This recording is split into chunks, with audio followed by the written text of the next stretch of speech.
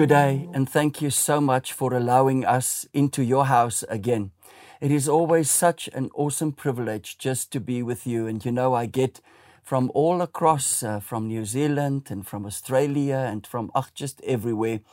We get the feedback, and it's so wonderful to know that there are actually people out there that listen to these heart-to-hearts. And remember, it is from God's heart to your heart through our mouths and obedience. And when we prepare for this, we always say, Lord, what do you want to say to your people? So today, especially for you, I want to read Lamentations 3, verse 21 to 25. Lamentations 3, it's a very well-known portion. And it says, this I recall to mind. Therefore, I have hope. In other words, the people here remembered something and it gave them hope. They recalled it to mind. Through the Lord's mercies, we are not consumed, because his compassions fail not. There is so much in here. Verse 23, they are new every morning. Now, most people watch this in the morning. So this morning for you, the Lord's mercies and his compassions and his grace and everything you need is there for you, and it will not fail. Great is your faithfulness. How wonderful is this great God of ours, our faithful God, that will today go out into this day with you. Wherever you are, whatever you face, God is right there with you. And then the author says, the Lord is my portion, says my soul. Therefore I hope in him. You might have something ahead of you today that you think, I only wish this would get behind me. I want to say to you, as you go out into this day, there is hope for you.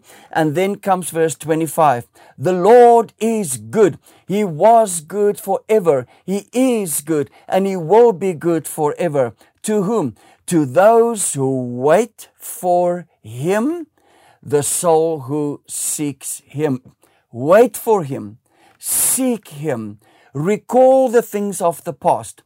The children of God thought that they were untouchable. And often we as children of God think, nothing bad can or will ever happen. But unfortunately, something bad did happen. And then the author here begins to speak, and he says, this scripture is for you today. Child of God, I want to say to you, might feel today that you're in a prison, not necessarily a real prison, but a prison of circumstances. I want to say to you, you might feel that God is far away from you. I want to say to you, you might feel hopeless today, but know this, that my God, your God, our God is still the God that will give you hope for this day. As we're going to pray in a few minutes from now, a few seconds rather from now, I want you to know that you can take courage. You can have hope today. You can know that his mercies and his grace is there for you today. Don't be so hard on yourself. Walk out into this day as I now pray. Father, that you will bless each and every hearer, that you will be with them. Lord, that they will take courage today.